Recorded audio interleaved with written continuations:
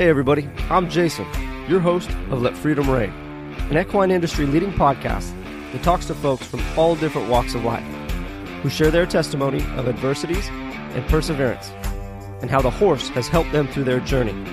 Stay tuned. We're going to have a great time. Come along for the ride.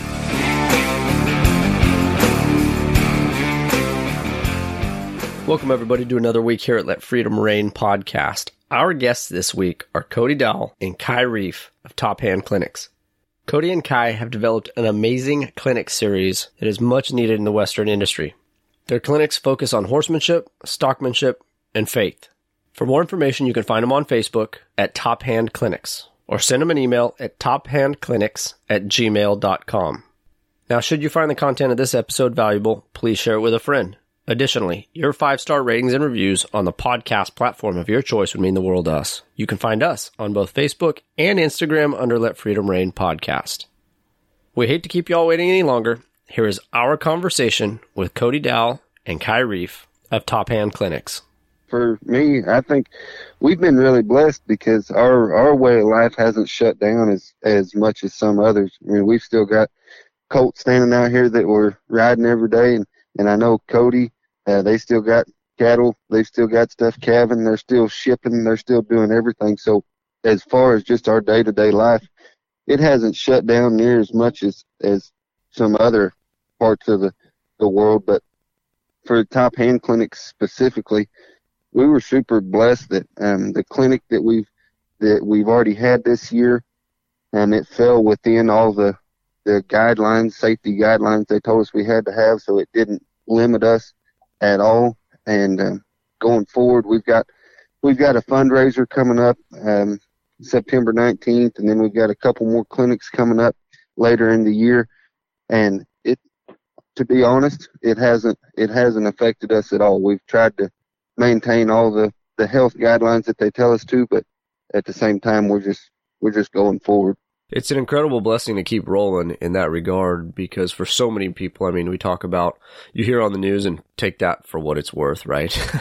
But you hear on the news, right, about, people are isolating themselves, and the overall mental health of the country is declining because of all the isolation, because of COVID and the restrictions. But I firmly believe that the ag community and the Western community is rolling strong, just as you described, for that reason, right? I mean, we work out on these larger outfits. We're not socked in with a bunch of people like people that live in the big city or town, and it has been a blessing, and it's almost been great reiteration of how blessed we truly are to live a lifestyle like this. I mean, and go out and wander on the property, and we got acres and acres to roam, and we're not pigeonholed into a neighborhood or tied to a city or the more conventional 9-to-5. So it is great in that regard.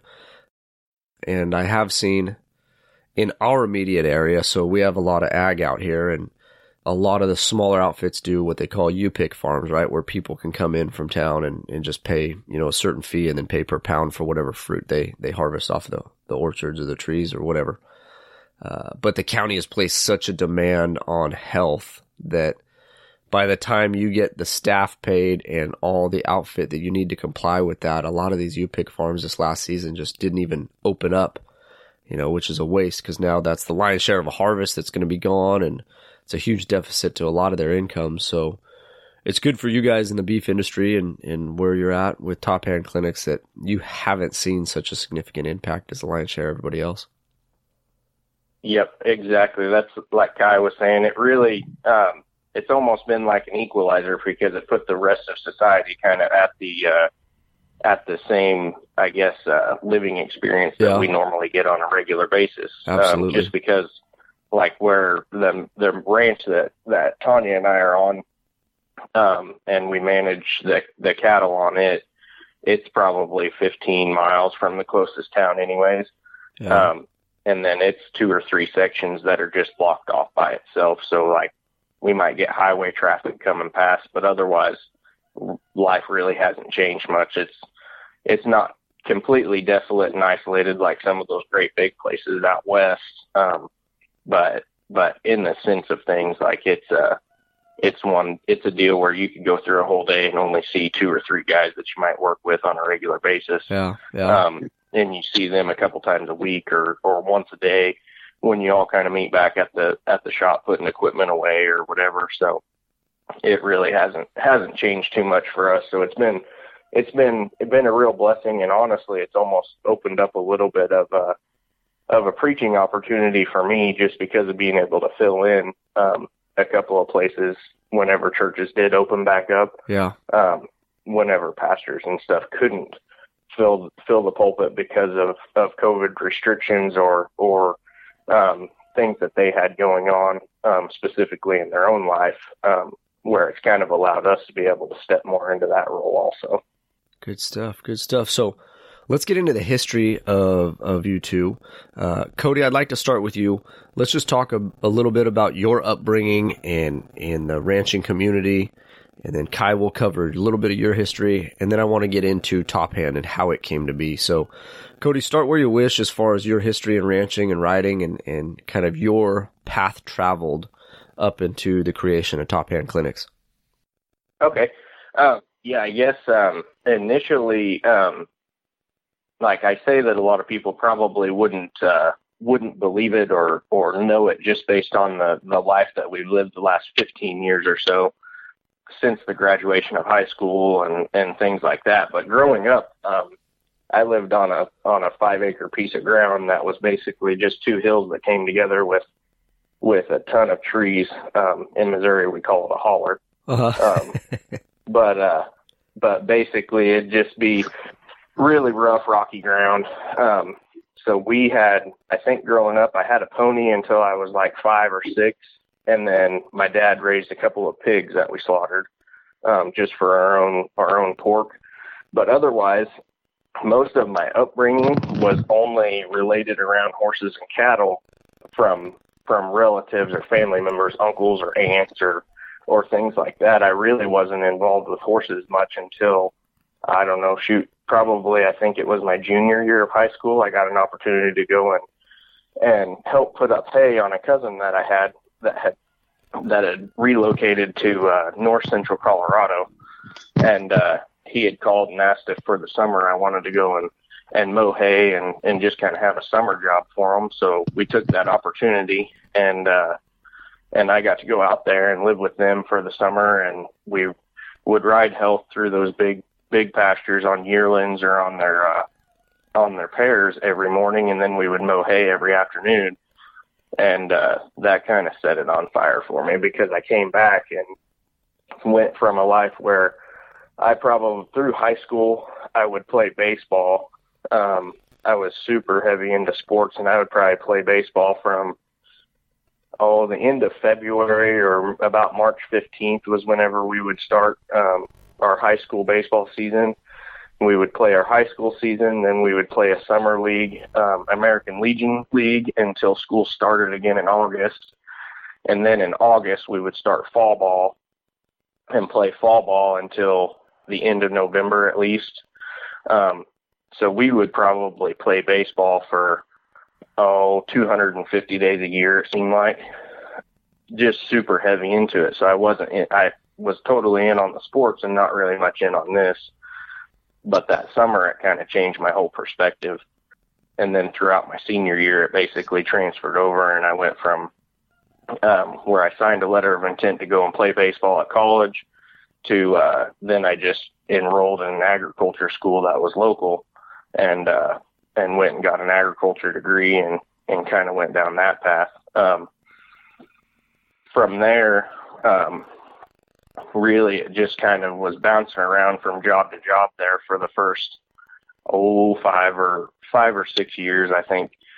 Reflecting back, Tanya and I talked like we moved probably 5 times to 5 or 6 different jobs in the first 5 years that we were married.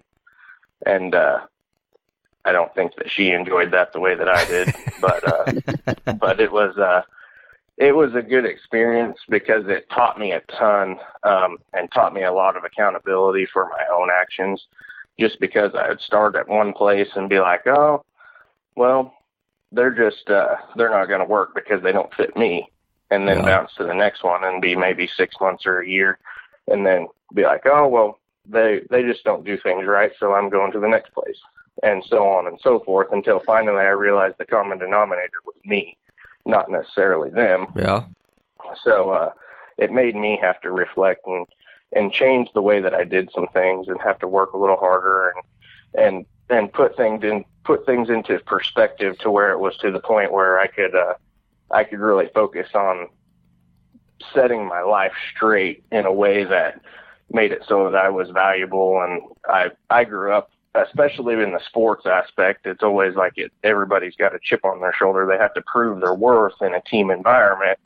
And I was the world's worst about it. I was pretty terribly uncoachable, to the point where I didn't feel like I could get any better. I just had to prove how good I was. Yeah. And that translated over in the first bit of probably my late teens through my early 20s. And that's part of where the passion for our clinics come from, is from my own testimony of that. But it was to where I was fairly uncoachable and just not terribly great to be around. And in general, it's lucky that I do have the wife that I have, because I met her through that period, and she was willing to kind of stick with me, and she's kind of been my saving grace. But it was that kind of all leads to the point where in 2014, we had spent about a year on a job that was not great, but I had started developing that work ethic to where I was pretty dedicated to it. And my wife got pregnant with our little girl. So we stuck through it and stayed for the whole year, which in that point in my life was a pretty good milestone, because we had the dedication to stay even when we didn't want to for an entire year. And it was mostly due to needing the insurance for the hospital bill at birth and things like that. And at about 2 months of age, for my daughter, we wanted to move it back a little closer to home. So we came here to Santa Fe, and that would have been in October of 2014. And I just came to work as a general ranch hand for a guy, and it's an out-of-state owner. So I really didn't meet them or know them for the first 6 months or so. But then some things happened to where the place, the next summer after I moved there in the fall, the place became unmanaged, and it was just myself as a general worker there by myself on 2,500 acres. And shoot, that would have been 6 years ago. So I would have been 24 at the time, probably not in a mental state to be running a That's a lot of work to take on. Yeah. Probably not in a mental state to be needing to be responsible for that. But God kind of provided me with the ability to transform into a role where I could take that over. And not even in a sense where I thought I took it over or anything like that. It was just like I showed up every morning how I was supposed to, and I kind of did just the general stuff. It's a cattle ranch, but at that time, they had sold all of their stocker calves basically, and they were just solely a stocker calf operation. And they had sold them down to only like 50 or 75 head. And so I was able to show up and kind of manage that small number in a sense, where I fed them every day, and then I would just go and kind of take care of the property and build fence and brush hog where needed, or mow hay when I needed to. Mm-hmm. Just some small menial tasks really. But it allowed me to build the repertoire and the trust in the ownership group of the ranch, so that then it was, I think later that fall, we kind of bought our first set of heifers and started building our own cow herd rather than going back to stocker calves. And from that point on, I was able to work my way into and build my way into the cattle manager at Santa Fe Ranch. And this October will be 6 years there. Oh, wow. So, good stuff. Good stuff. So, Kai, let's get into a little bit of your history and who you are. Introduce yourself to listeners. Okay. Well, Tyrese, how Cody, as Cody's calling into the ranching lifestyle, kind of led him into the cow-calf deal and into the beef side of it. For me, it was always the horses. Ranching was just kind of a means to an end. It just gave me way to use the colts that I was riding and an avenue to market them. You know, if they weren't going to make what I was trying to make them, I'd make them a ranch horse, because at that time, you know, ranch horse didn't carry the weight that it carries now. Now a ranch horse is expected to really be something, but in my teenage years, a ranch horse was the one that didn't make anything else. So, but for me, the horses were always the deal. I've got an uncle, Tim Scott, that helps us with our clinics. He's a reining horse trainer, and he's trained some cutting horses and some Western pleasure horses. He's a really good trainer, and I got a chance from a fairly young age to go and ride with him and see some of the things that he could do and that he could accomplish with a horse. So I got to be around him, and then as we got older, when I was about 14 or 15, I got a job at the racetrack, galloping and exercising racehorses. And then 15, 16, somewhere in there, started riding saddle bronc horses, and we team roped a little bit. I was even a dude wrangler. I led trail rides at a summer camp for one summer, and ended up being an assistant trainer for a racehorse trainer, and then actually went out on our own, and I had my trainer's license, and my wife and I, we trained for 2 years. But everything that we've done with the horses has always come back around to the ranch horse side of things, and we've got hopes and goals that we are going to get back into showing. We've got 2 mares right now that are in foal with what we're hoping to be really, really good colts that'll be our next show string. But it's just, I've always had a passion for the horses, and for whatever reason, God gave me some ability with them where I didn't even realize that some of the things that just came easy to me, or some of the things that just clicked and made sense to me, didn't make sense or didn't come easily to everybody else. And it's taken me a while to get around and understand that some people, like Cody was talking about baseball, I'm terrible at baseball. I played it 1 year in like 6th grade, and they stuck me out in the outfield and forgot I was out there. But anyway, so it's just been something that came fairly easy to me early on, but now as I'm progressing in my horsemanship, I'm learning that it's definitely something where the more you learn, the more you start to understand that you don't know. Yeah. Like every one thing you learn makes you realize there's 5 things you don't know. Yeah. And so that's just been an exciting journey. And I've been married for 6 years now. We've got a daughter that's 5 and a son that just turned 1. And talking about the COVID stuff earlier, man, it's been awesome for us because my daughter doesn't realize that anything's going on in the world. Yes. We've got a few acres here at our house, and she's got her horse, and I'll be riding a colt. She'll be riding her horse. We just go out and do stuff. We've been getting a chance to day work quite a bit. There's a ranch just about 20 miles from our house. Runs a bunch of yearlings and then has some pairs too. And so we've been going over there and helping them doctor on their yearlings and things like that. And we're just living life. It's been great. But I can look back now from the point that I'm at in my life. I can look back to the time when I was a little bitty kid, and I can see where God starts setting things in place. Each thing that I did, each person that I met when I was riding saddle bronc horses, and each horse that I met taught me something that I need to be when I'm here. And the people that I met in the racehorse industry have gotten me to the point where I am now.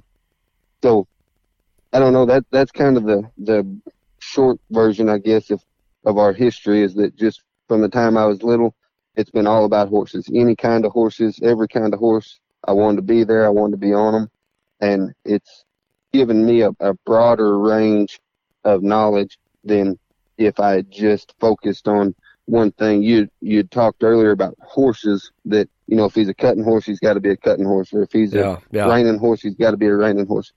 There's a lot of people in our industry that are that way too. If they're a team roper, they're just a team roper. Well, a team roper that goes and rides with a reining trainer is going to be able to improve his horses. He's going to be able to get his horses stopping better. He's going to get them softer in the corner and all those kind of things.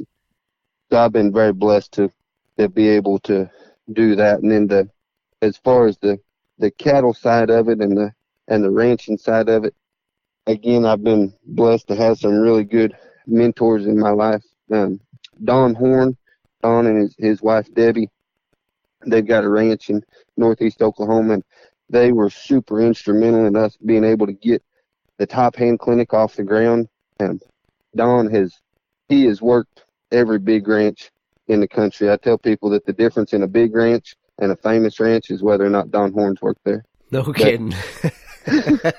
But they were super instrumental in us being able to get Top Hand Clinic off the ground. But I've had guys like that who have been there and done that. When Don was a little kid, the ranch that his dad was managing, they were still raising up full-grown horned Hereford steers. They weren't selling them as yearlings like we do now. They were selling aged beef. And so Don got to go, when he was a little kid, gather this group of steers off the ranch and drive them 2 days to the other side of the ranch and load them on a train car. Like, there's not many people that have that experience anymore. And so I've been super blessed to be able to be around guys like that were willing to take the time and explain to me the etiquette of things, why we do things the way we do, and that it wasn't always just ABC 1, 2, 3. Yeah. That sometimes you stop and think about things and you've got a reason for the way that you do it. Yeah. I think you guys make some incredible points in both your histories. Cody, I think a little later we're going to develop the point of being uncoachable, right? And transitioning into now being an instructor yourself through these clinics. But Kai, you make some great points. I mean, we talked about the versatility of all the skill sets, right? And how the ranch horse historically kind of was the dinks. And now they're turning into like true, I mean, it's one of the most highly sought after horses, right? Is the ranch gelding. And you make a great point, and I've lived a similar experience as of late, looking back on your life and reflecting on your life and all these life experiences, right? When I was a young buck, and I can imagine you guys probably can relate to this, right? You put your head down and you work because you want to build a resume or you want to develop that experience, and it's all about you and your success and how good you are as an individual. But it's not until life humbles you a little bit, right? And for me, and I know it's the same journey for you guys, you start to dig a little deeper into your faith and you realize all those experiences are strategically placed to make you the men that you are today, to give you the experience to contribute or work your piece of the pie, own your piece of the pie in the greater picture. And I couldn't be more blessed to travel the path that I have traveled. And there's been many experiences in my life where they're less than favorable, right? I don't like it. I don't want to be a part of it. I didn't enjoy it, but it makes me who I am today, and it gives me incredible perspective to pull from in either helping people who are in that same journey or struggle or say same season of life that I historically faced, in challenges. Yeah. But overall, it's increased my gratitude. And I tell people, just like you need to change your attitude on some stuff, you need to change your gratitude on some stuff, because we might look at a scenario and it be less than favorable, but a small change of perspective can make you grateful for those lessons learned and grow you as an individual, as a leader, as a man of faith, things of that sort. That's super true. I know that I kind of look back on the moments of reflection I have are mostly pretty cringeworthy. Yeah. It seems like we've all had them, man. That's what this show is about, right? It's not, hey, kumbaya, let's hug it out. Like, we've all fallen on our face. We've all been horrible people at some point. We've all made horrible, bad decisions or faced crazy circumstances, but let's learn how to grow from it and help each other out. Yep. And that's exactly right. Cause like I said, it's mostly a painful experience for me anyways, personally, whenever I try to kind of reflect upon the decisions I made and how I came to be where I am most of the time. Yeah. But the biggest point that I always bring from it is the people that God placed in my life at those strategic points. Yeah. That as terrible as I was to be around 99% of the time, that God continued to give them the faith and the determination to stick it out with me, or at least to continue to pour into me, even if they didn't necessarily enjoy it at that point in time, because that was the how that I got to where I'm at. And that's a lot of the motivation that I feel like I have now for sure in the Top Hand Clinic ministry itself, just because I can use and draw from a lot of my terrible, cringeworthy experiences and try to pour back into those 17 to 25-year-old guys that will come to our clinics. Yeah. And a lot of times they still have to go and make their mistakes even when you tell them not to, and beat their own head against the wall, because that's how quote unquote cowboys are. But like, we can still attempt and try to pour into them, just because, like Kai said, we're planting a seed. Even if we never get to see it grow, we're planting it in order for someone else to water it down the road, and then eventually for God to make that grow. Yeah, that's incredible. So I think it's a great segue. Let's develop Top Hand Ministry, right? How you guys came together. I mean, all of these clinics and all of these companies that I've had on the show, right? It all starts with that quote unquote napkin idea. What were kind of some of the early experiences or thoughts or ideas of Top Hand? And let's talk about how it has developed and grown, because what started with apprehension of who would even buy into a program like this has now grown into trying to find as many clinics or facilities for clinics as possible, because just the demand is there, right? Right. Well, Cody and I had met through Cody's cousin, the one he went to Colorado with, the one that kind of got him really jump started cowboying. We had met through him as a mutual friend, and so I knew kind of Cody's heart on things. And my wife and I, we were living in Oklahoma at the time, and I was just outside one day, just kind of looking around at the things that we had, because we had just bought a place, and we had bought 50 acres. And it doesn't seem like a lot to some people, but as for me and her both growing up, we never thought we would own 10 acres. Yeah. You know, we always thought we'd be working for somebody else. But this was the start of what we saw as our ranch and our future. So I was out there and I was just kind of looking at that and the horses, and we bought a real small handful of cows. And so I just started praying, and I was thanking God for being so good to us and for blessing us so much. And my prayer just was, you've given us so much, and we could never, ever repay what you've done for us. But how do we use what you've given us? And the physical things and the talents and the abilities and the opportunities, how do we use everything that you've given us to give back to you? How do we use it to glorify you and to further your kingdom? And so out of that prayer came the idea of, hey, we can use this 50 acres and we can use this ranching way of life and our horsemanship skills and all of that as an opportunity to bring people in, and especially that group like Cody's talking about, that group of tough, independent, hard-headed, stubborn, young teenage boys that we can relate to so well. We can get them in with the cowboy, and we can teach them. It presents an opportunity for us not only to be a witness to them, but we get to spend 2 days with them. So it's not just us telling them our story. It's for 2 days they get to see us not only be hearers of the word, but be doers of the word. And they get to see, because there's a chance I'll get bucked off. I'm going to be riding a colt wherever we're going. Yeah. If I get bucked off, they're going to get to see how I respond to that. They're going to get to see how Cody and I treat our wives and how we treat our children. And so anyway, from that idea, I went inside and I told my wife, Casey, I said, hey, I've got this idea. And she knows that I get big ideas sometimes. So she didn't take me very seriously. You and I both, brother. Yeah.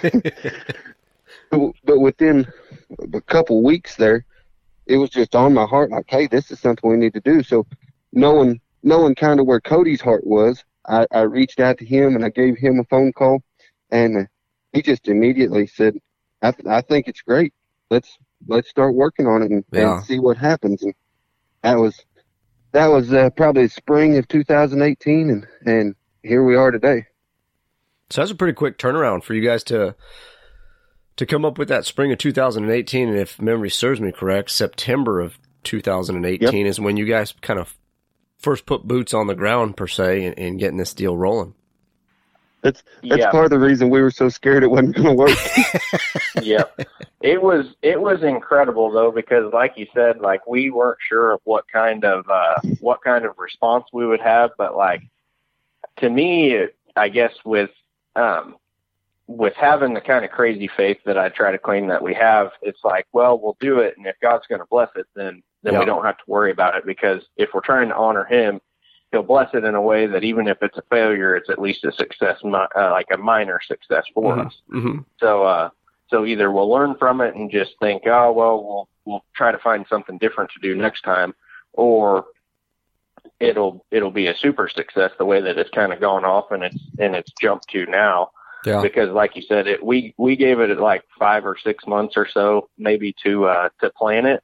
And then it was at Kai and Casey's house. So it was pretty easy. And like, we tried to make it a fairly minimalistic as far as like the accommodations for our clinic contestants or not, they're not contestants, but participants anyways, to just like a dry primitive camp. We would provide them with food. But like, we're not going to eat ribeye steaks every meal or anything like that either. So it's like, it's almost like we're giving a more authentic cowboy experience, because we'll eat like ham and beans or stew over the fire.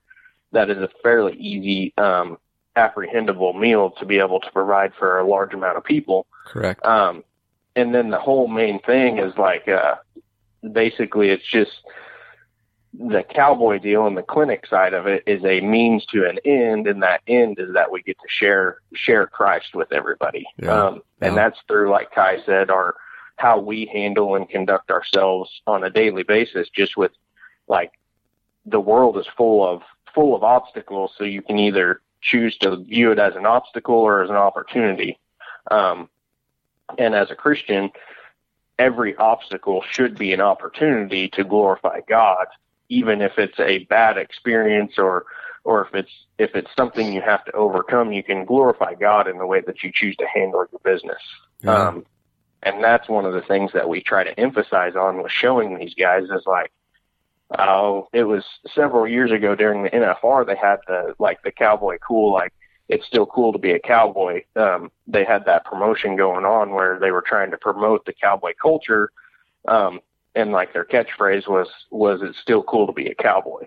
And like our whole goal is that it's cool to be a cowboy, but it's also cool to be a Christian. Yes.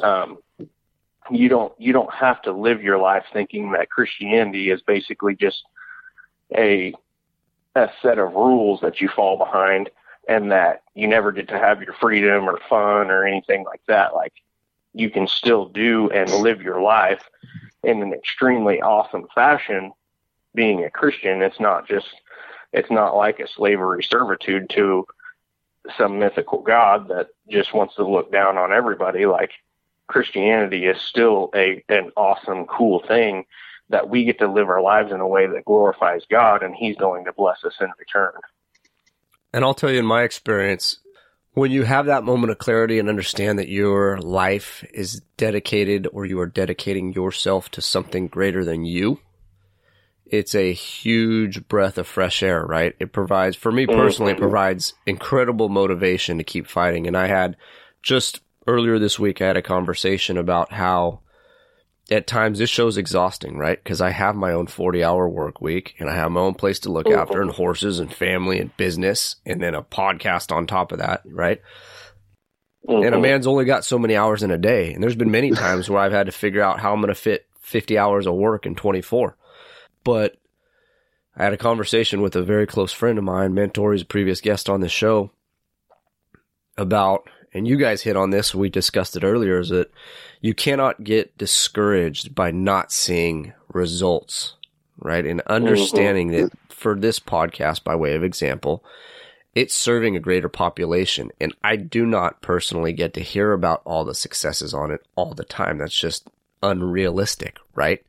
But to know that all the man hours that go into this show and the production of the show, whether it be scheduling and marketing and social media and getting the actual shows produced and things of that sort, it's serving a greater purpose. And I need to do my part, and I need to own it, and I need to be accountable for the work that needs to be done to serve his purpose. Because after all, this show is about improving lives, right? And we've all fallen on our face, and we've all struggled, and we've all learned. And for those of us willing to share our testimony to benefit the guy standing next to us, that's where all this growth takes place. You know, when I tell people I've fallen flat on my face, but if I can help you just fall maybe a little bit softer, then I think I've done my job, you know? And I know Top Hand exemplifies that, because you are hitting individuals in some of the more influential years, right? Where they're coming out of their teenage years and they're going into adulthood, and we can go down the right path, we can go down the wrong path. And yeah, that's where all our good decisions are made. Oh yeah. Oh, yeah. But we want to look at challenges and obstacles so often as challenges and obstacles, and we want to complain about them. But something that we've seen is that when we get in there and somebody's horse that they thought was going to excel, and it's not, and it's giving them problems, and they're getting frustrated and they're getting mad, they start to get a little bit emotionally vulnerable. Yes. And some of the coolest times that I've had at our clinics have been way after hours, when everything's done, all the horses are put away, we've got a little campfire going or something, and somebody that I've never met until that clinic comes and pulls me to the side, and they're just, hey man, I'm struggling with this, or this is on my heart, or what do you think about this? There is a definite benefit to us getting a little bit tired and a little bit frustrated, because it opens us up. And we've had people that, like I say, we had never met before that clinic that became lifelong friends, guys that I still talk to on a weekly basis now. And we've had people where they would call me a couple weeks, a month, 6 months, whatever, after a clinic, and you can just hear excitement in their voice. And they would say, you know, before we've always just ran our calves through the chute when we worked them, but today a group of us that had been at one of your clinics came together, and we healed all our calves, and we drug them to the fire to brand them. How and incredible is that? You can see their smile through the phone. Yeah. And it's very uplifting for us to, this sounds bad. It's uplifting for us to see people go through trials, because as they go through trials, they have to stop and have a moment of self-realization and see where they're at. And you can't be proud and arrogant and cocky while you're falling on your face. Yeah, it's true. It humbles you. Very much. Very much. So, and for that, we want our clinics to be challenging. We want them to be at a suitable level for every person, where we have a primary goal of setting everyone up for success. We're not going to ask somebody that has never roped a calf before to go chase one down out in the pasture and rope it and bring it back by themselves. We're going to set them up for success, but also we're going to try to push them really hard, where even if they never go cowboy again, even if they never go ride a horse again, they learned a little bit of something about themselves, that, hey, I am capable of stepping beyond my comfort zone, and I'm capable of more than I thought I was. Correct. Yeah. I do want to take this time and develop kind of the clinic format and some of the goals and the objectives that you guys strive to achieve through your Top Hand clinics, because you are teaching an actual skill set, right? A labor skill set. However, all those skill sets pertain to lessons learned in life, right? So not only are you developing a skill set for these individuals, but you're developing skill sets within the individuals to prove better, prove more success down the road. So let's kind of go through a typical format of a clinic and kind of some of your goals and objectives, the skill sets, and what objectives you're setting for your participants. Well, basically kind of how our clinics start is, we'll invite people to show up on Friday evening, and we kind of get horses settled in and all like the logistics of putting 10 or 15 people with 10 or 15 or 20 new horses all together all at once. And then just how we want to start the day on Saturday. We invite people to show up on Friday evening wherever we're at to camp out. then kind of we don't pin all of our horses together, but like fighting through the fence and stuff like that, we try to get it out of the way before our main stuff happens on Saturday. So that's why we'll invite people on Friday. And at some places it's been Friday afternoon or Friday morning because we've got some stuff to get ready. And then at other places it's after you get off work on Friday, you can show up and start camping, and then we're ready to go kicking off Saturday morning. But basically our Saturdays normally look like the Saturday morning session until lunchtime from about 8:30 or 9 o'clock. We have a horsemanship session. And basically with that, especially at these branding clinics, what we'll do is we'll have several different stations set up. And partly it's for us to be able to evaluate the students and to evaluate where their horse is at. And the other part is so that if they are struggling with something, we can help to teach them the skills necessary to progress into the clinic for branding a calf.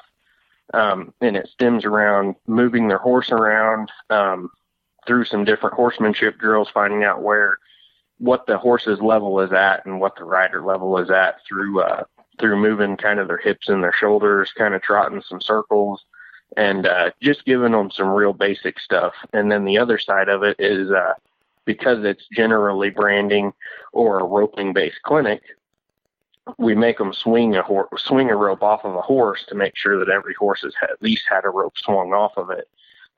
So we rope a few stationary dummies. We have a few Smarty steers that we've taken that we'll kind of drag around, either with a side-by-side or a four-wheeler so that people can start practicing their heeling, and doing some stuff like that. And that's how our Saturday mornings normally go till lunchtime.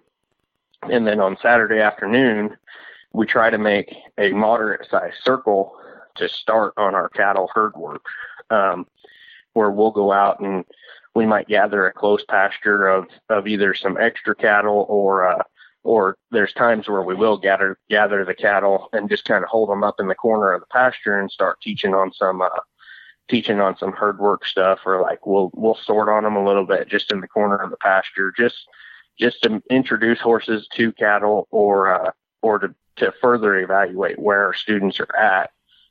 But also to lead it to learning opportunities so that we can kind of show them, like, you can sort bulls off of a set of cows this way, or you can go ahead and you could work a set of calves right here in the corner of the pasture if you want to, just holding them up like a roe deer. And we'll do that for the majority of the afternoon until dinner time. And then we'll kind of have a short break and be able to, put horses up and do our feeding and watering, taking care of our horses, because part of our job as a cowboy is not just to have good horsemanship and good stockmanship for our cattle and horses for work, but we have to honor the animals that we're doing that work on, because God has given us dominion over them. Yeah, I love that. So in honoring them, we have to take good care of them at the end of each day.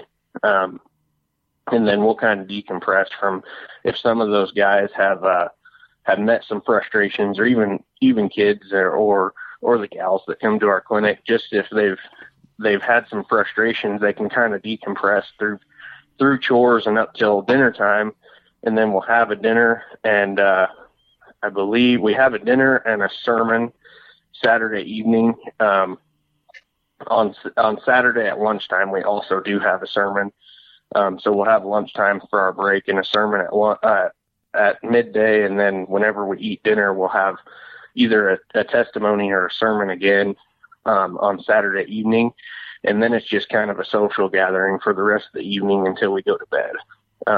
Sunday morning, we will get up, and some places we've gone and done a gather super early to get cattle to the pens before church service, and then other times we have gotten up and had breakfast and had a church service until 9 o'clock or so. And then we catch horses, saddle, and we go and gather our cattle to have an actual working branding on Sunday. And we will brand calves until we get them finished. And at the end, we'll have either another sermon or a testimony from somebody that we know and in our award ceremony, and that's kind of the clinic in and of itself. It's incredible that you guys cover that much ground in essentially 48 hours, right? Because there's a lot that goes into all of it, right? Whether you as an individual are learning about yourself, whether it be through reflection or challenges faced in the clinic, whether you're learning or adhering to faith, right? I mean, gosh, the horsemanship side of things, the stockmanship side of things, I mean, that's a lot to offer in a 48-hour time span. So it's obvious where the demand is coming from and the need to build and expand. But in the same vein, it's incredible to watch people change so dramatically, right, in a 48-hour time span, whether it's finding a better relationship with their horse, understanding better management of cattle, or developing that relationship with God. Yeah, and that's kind of where we come from, is like through that clinic there are so many different things to be able to touch on and to learn and to improve on, that our goal in the very end is that every student has an opportunity to rope and drag or to heel a necked calf at least once on Sunday. Sometimes that works and sometimes it doesn't. But even if it doesn't, we don't feel it's a huge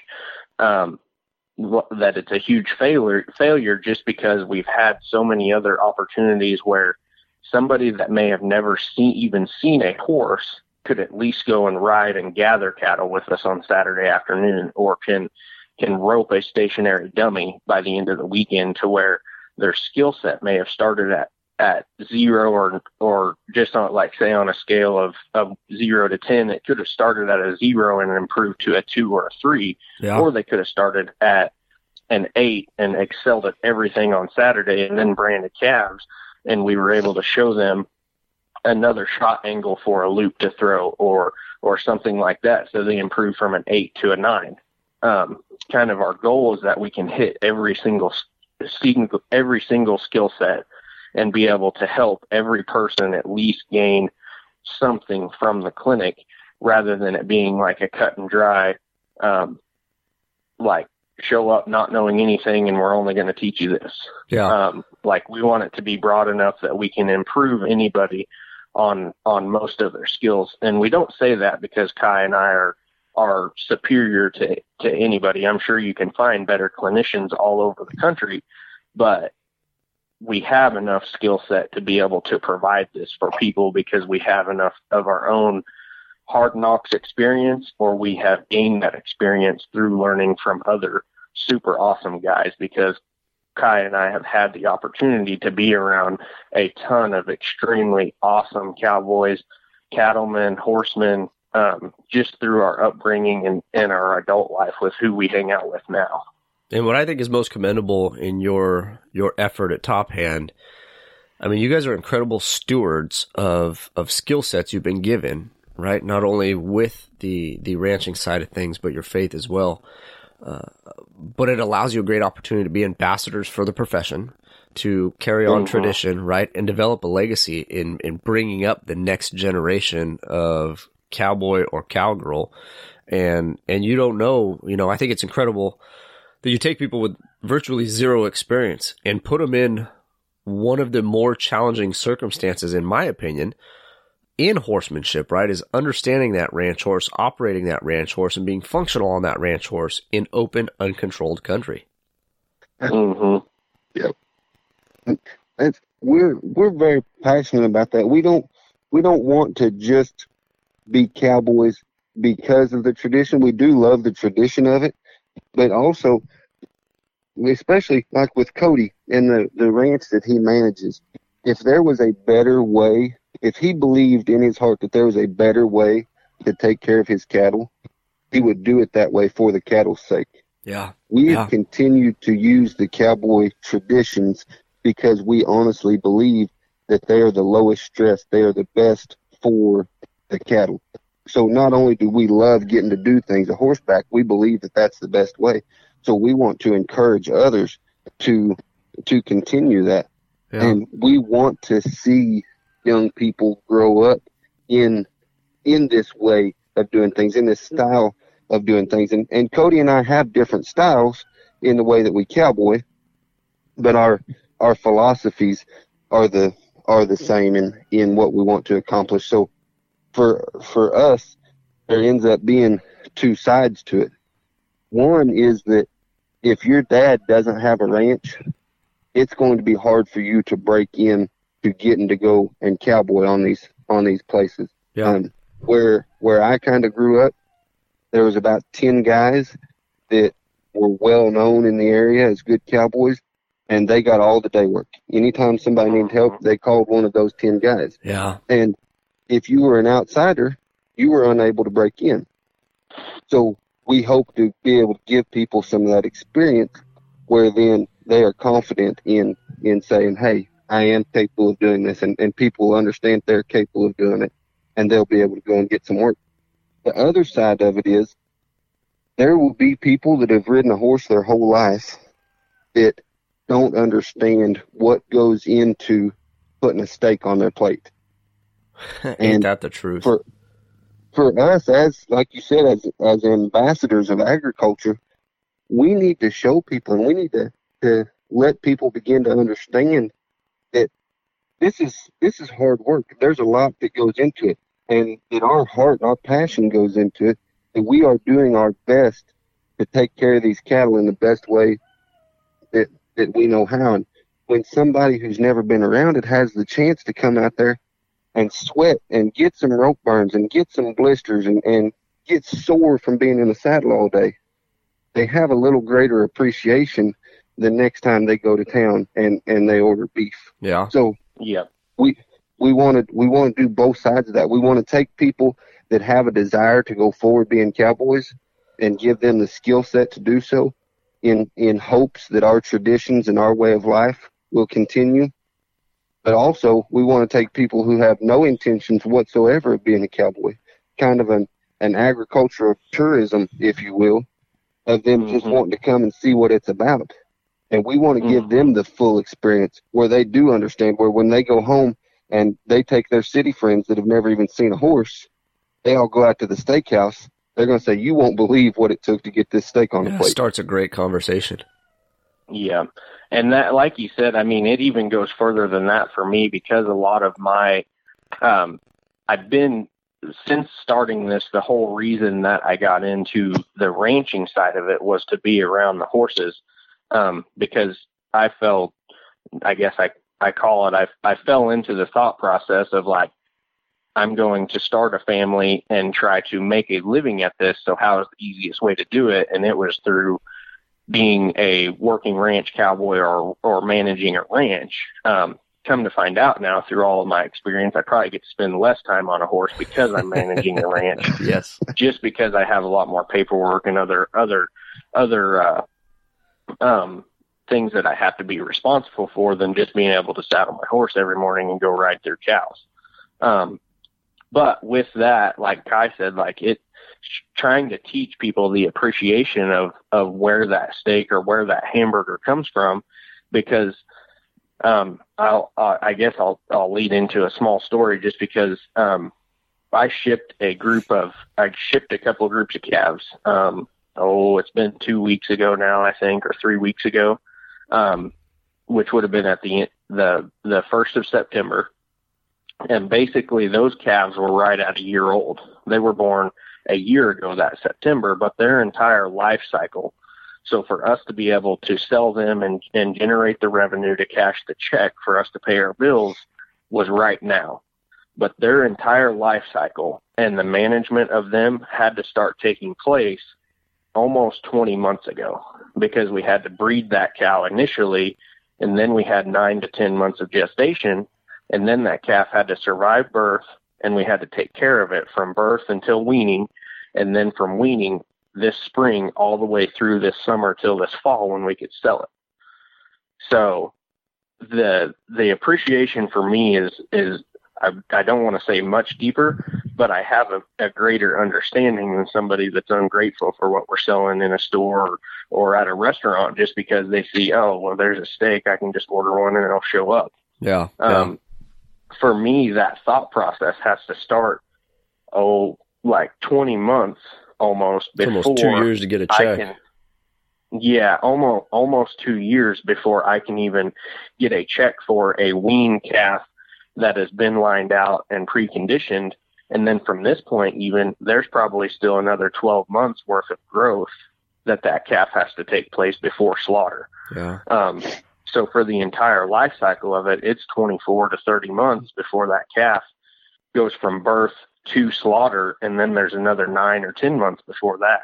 So, I mean, the thought process of a beef producer is like, it's not an overnight deal the way that a lot of people want to minimize it to. Yeah. So that goes down a huge rabbit hole that we really don't touch a lot on in our clinics, but it can begin to show and translate that through some of the things that we have to do through the hard work it takes just from seeing them at branding time and making sure that they're vaccinated and dewormed and branded properly, and then the steers are castrated correctly. Yeah, it's a lot. It is a lot, and I think it's incredible that you guys fit so much in. I mean, what a rich experience on so many levels. And for listeners who want to follow more of Top Hand, where can they find you guys? And I want to spend a little bit of time talking about some upcoming events. So let's start with social media, email, things of that sort, and then we'll get into the clinics. Okay. On Facebook is really the only platform that we're utilizing right now. Like I say, we're still in the growing process, but Top Hand Clinics. It's our page on Facebook. Everything's spelled just like it sounds.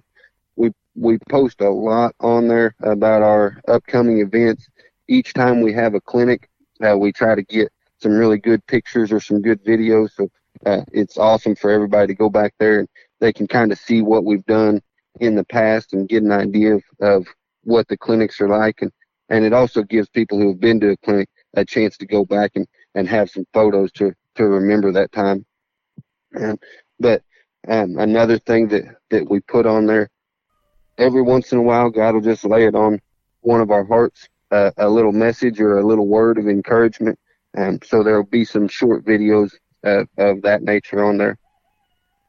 If anybody would like to contact us, they can either message us through that page, or our email is tophandclinics@gmail.com. It's all lowercase, tophandclinics@gmail.com. That's the best way to get a hold of us or to at least initiate a conversation, and we can go from there.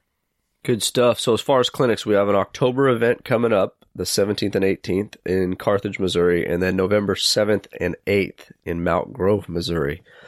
Maybe talk a little bit about those events, when they're going to be open for enrollment, and what they have to offer folks.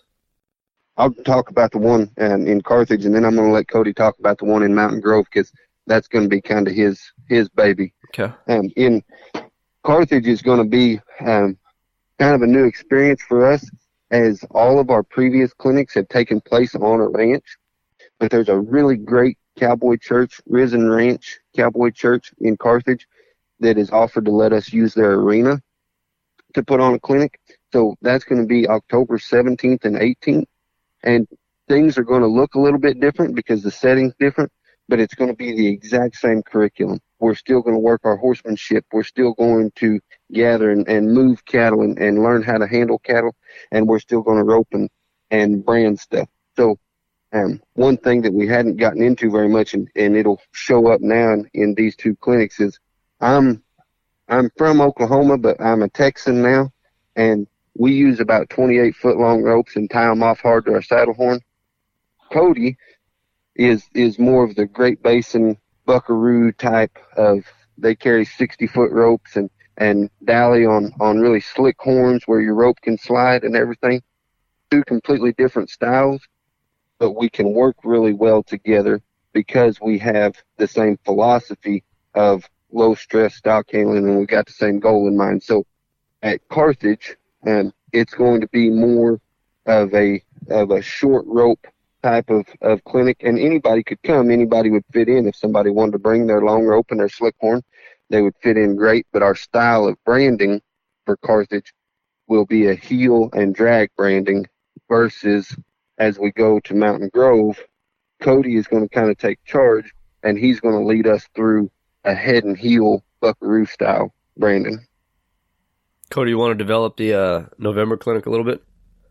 Like Kai said, it's two totally different styles, but every once in a while I get Kai to take the horn knot off, and he will try to tally every once in a while. Until he burns his hand, and then he puts his horn knot back on. Yeah, exactly. I don't blame you. I prefer to count to 10. And they continue to try to convince me to tie my rope on, but I don't necessarily see a need whenever my hands are fast enough to dally. You'll grow up one of these days. Yeah. Here we go. Something like that. But no, it's really great. We branded calves at the place that we're going to go to in Mountain Grove. I've kind of day worked with them some, and then we branded calves with them neighboring. When I say neighboring, it's a loose term for us, just because in Missouri there's so few places that will brand their calves just in general, and just because it's not a brand state. But then also the community of people that will be like-minded is fewer and farther between than people that actually even brand. So, like when I say with neighbor and we'll go and travel and brand with them, we might drive 3 or 4 hours at 3:00 in the morning to brand calves with them or something like that. Just because it's nearly across the state or something like that. But we have a small community of friends that will do that with, and Bob and Ann Demarest, are at Mountain Grove, and that's where our clinic will take place. And they're one of those more like-minded couples that manage cattle the same way that I do. And we'll do a heading and healing branding there on Sunday. And it will basically, we'll kind of hold those cattle up in a small roe deer, in a large trap next to their set of corrals. And then we'll ride into the roe deer, with cows and everything still left in them. We won't sort anything that morning. But we can rope those calves right out of the roe deer and drag them towards the fire on a neck rope and heal them along the way. And that's where we'll be teaching people the aspects of that style of branding, more kind of Great Basin or California style. Well, we sure have covered a lot of ground related to Top Hand and the clinics and what you guys have to offer in your ministry efforts. I think it's most commendable, like we talked about in the show previously, right? You're developing not only physical skill sets in individuals, but you're developing skill sets that will help them in life and life lessons. As we wrap every episode, I ask a question surrounding freedom. And in your guys' experience, Cody, we'll start with you first. What is a life lesson or a skill set that you can offer in legacy to maybe help somebody who's coming up down a path that you just previously traveled? Man, for me, like it's honestly fairly simple. It's complex in a sense, but it's a fairly simple answer, just because I guess what I found the most freeing in my entire life was whenever I fully submitted to the power of Christ, through the salvation of Christ, and developing my faith to where I actually got serious about it in my mid-20s to my early to mid-20s was probably the most freeing thing that I found, just because, like I had said earlier, like I was not a stellar human being through my late teens and early 20s. Like I was extremely uncoachable, even to the extent of like the people that were surrounding me that were faithful Christians that were pouring into me. Like I would become resentful of them because they were just trying to hold me accountable of things. Yeah, that's a tough lesson. And I supremely just did not enjoy that at all. And it was because I found too much joy in the sin that I lived in. And essentially, like I was able to bounce from job to job and found mild success, but always blame the failure of that on the job itself or the people that were there. Like I found the most freedom that I've ever found in my life whenever I submitted to the power of Christ and I started taking responsibility and ownership of my own actions. Whenever I was able to dedicate my life to a more powerful being than just myself, and I started trying to release that selfish nature inside of myself, the success that I had found and the unhappiness I had it in being able to have a job that I thought was awesome, and I would just leave it because I would get mad or something like that. Yeah. That started to leave, and I started to find enjoyment in the things that I was doing in life just because it was greater than myself. That's awesome. I was able to submit to God, and that freedom that I had found in that, like even on a bad day, it was a good day because there was something greater than I. Yep. That's incredible stuff. Kai, what for you? What would you offer people as words of advice in helping an individual find freedom in a challenge that they faced? Something big for me was I had always felt like I had to accomplish something. I had to prove myself with something. If I was going to ride a horse, I couldn't just ride him and enjoy him. I had to be training all the time. He had to be getting better because I thought if I didn't go out and win a reining class somewhere, that I was not validated as a horse trainer, or if I wasn't the best cowboy on the gather, that I wasn't validated as being a cowboy. And something that's come up for us lately in our clinics is Acts chapter 4, verse 13 says that they saw John and Peter, and they were amazed by the confidence that John and Peter had, because it said they could recognize that these were just ordinary men. The New King James Version says that they were untrained and uneducated, but it said they could tell that they'd been with Jesus. And for me, trying to apply that to my life has been huge, because I can be untrained and uneducated. I can be just ordinary. I don't have to be the best at everything that I do, because I am who I am. I was created a certain way for a certain reason. And maybe there is somebody that was created to go and be the AQHA world champion this year. Maybe that wasn't me. But if I can just walk in what I am, and I can be joyful and I can be grateful instead of having to try to validate myself all the time, it takes so much pressure off, and it makes it so much more fun. I'm to a point now where I've got a 2-year-old that I'm riding, and I love him. I love him, but he's a knothead. And there's times when I'm like, oh, he's going to be a failure because I'm not training on him. I'm not teaching him this. But then I can think about that scripture, and I can just kind of drop my hand and let that colt go. And when I see myself relax, when I just kind of say, hey, it's okay for me to just be me. I don't have to try to be this guy or that guy. I can just be me. When that comes over me, it's amazing how much that horse relaxes and how much he's content then to just be himself. And so much more joy comes from that. And it's made my marriage better, because I'm not always resentful and grouchy towards my wife because I feel like I'm a failure. Yeah. I feel like I'm okay now, and that translates into how I treat my wife and to how I treat my children and others around me. And there's no stress, no anxiety, no worry. I've got joy, and I've got peace, and I've got comfort, because I've just taken a deep breath and said my identity comes from my relationship with Christ, not from any gold buckle that I've got or any award that I've got hanging up in my house. And it's so nice just to be able to take a deep breath and relax and enjoy the things around me, instead of saying it's not enough. I've got to be better and I've got to have more.